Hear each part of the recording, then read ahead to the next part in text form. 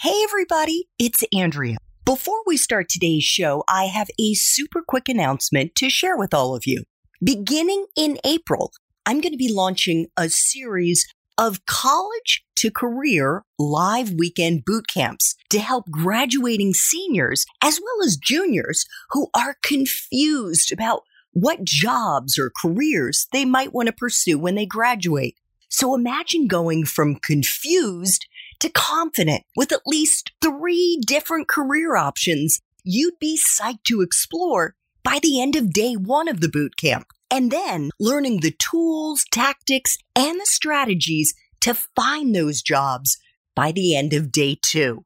The boot camp is live and it's led by me over Zoom. And you can learn more about it at College to Career Academy. That's college, the number 2, career.academy. Or you can just look me up on LinkedIn and check out the featured section of my LinkedIn page. I can't imagine a better graduation gift for the college students in your life. Thanks so much for listening, and I know you're going to enjoy my next incredible guest. Hi there, I'm Andrea Koppel, and it's time for coffee.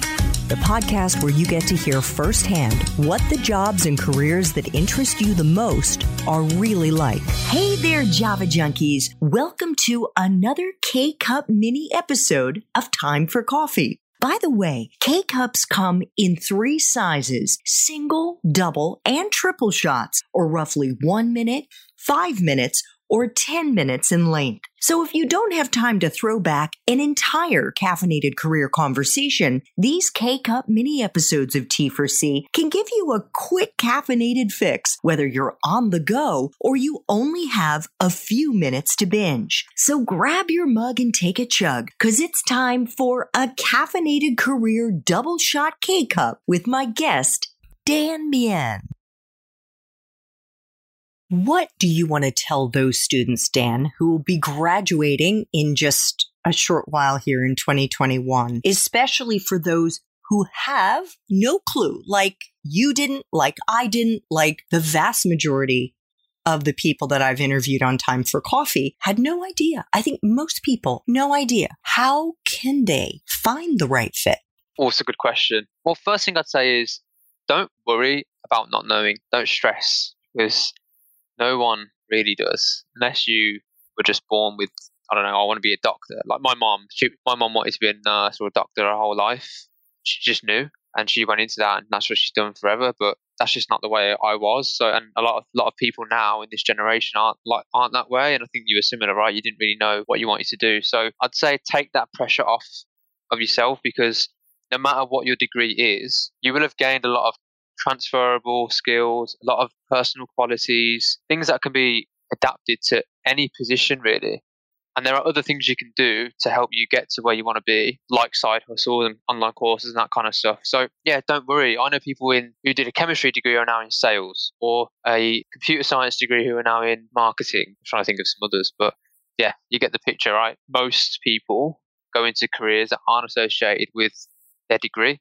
So don't worry about that too much. You know, that's an interesting one, because I think it's really hard to know what you want to do at the age of 18, 19, 20, 21, right? And people say, follow your passion. But what does that really mean? I don't know. So what I'd suggest doing is probably maybe break it down a bit more. And I usually say, because what people do when they come out of university, or whether they're at university looking for a placement, is go to the job sites, go to LinkedIn, go to the job boards, and just scroll through and have a look. And, I understand why they do that, but you're looking at it from the wrong way. I always say flip it on its head.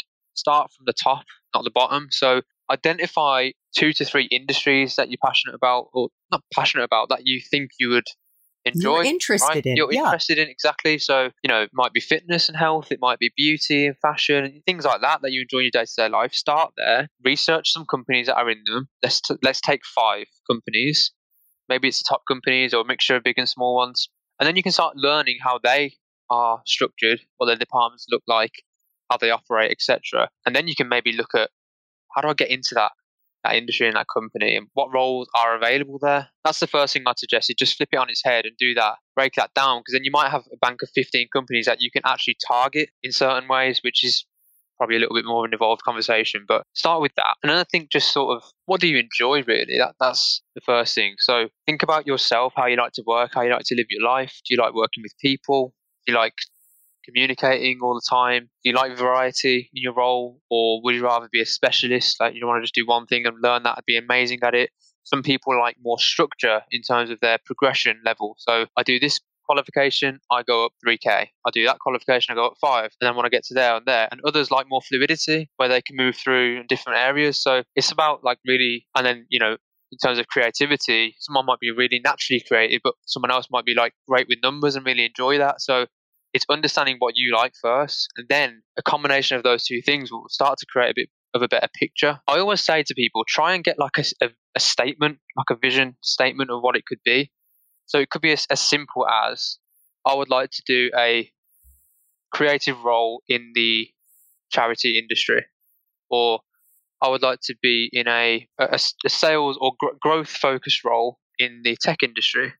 Something along that, you know, that nature. And I think if we want to take it a little bit further, once you get to the departments, what's really important to understand in business is that every single department in a business is there for a purpose and a reason. So can you map yourself to that purpose? That's a great way to look. So sales, as an example, is about profit. It's about growth. Where will you get your satisfaction from? If you see the profit go up and you bring a customer in and your commission goes up, for you, is that going to be a cool thing? Like, is that going to be a good day? If you look at maybe HR, which is actually the opposite. So we're not focused on the profit right now.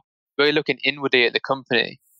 Can we make a better culture for our people? It's very much a people-focused role. Learning and development. Are we recruiting correctly?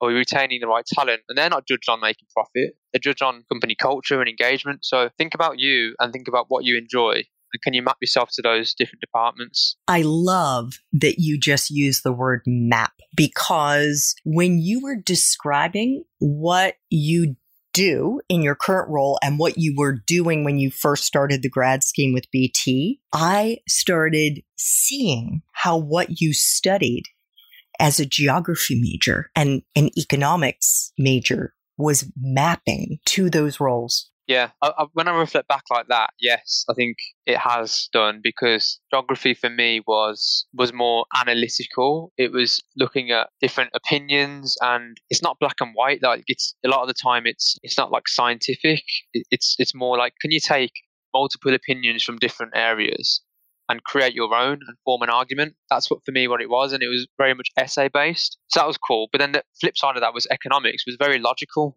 It's about numbers and mathematics and x plus y equals, so a combination of those two things for me has definitely helped in the marketing role today, because everyone has an opinion in marketing. So you have to be able to tell your story and use evidence to do that.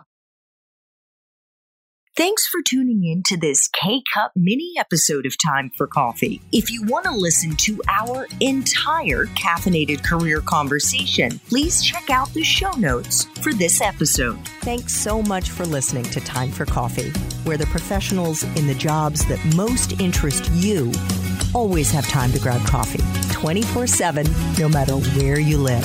I have one quick favor to ask you. Remember to rate, review, and subscribe to Time for Coffee. Thanks so much.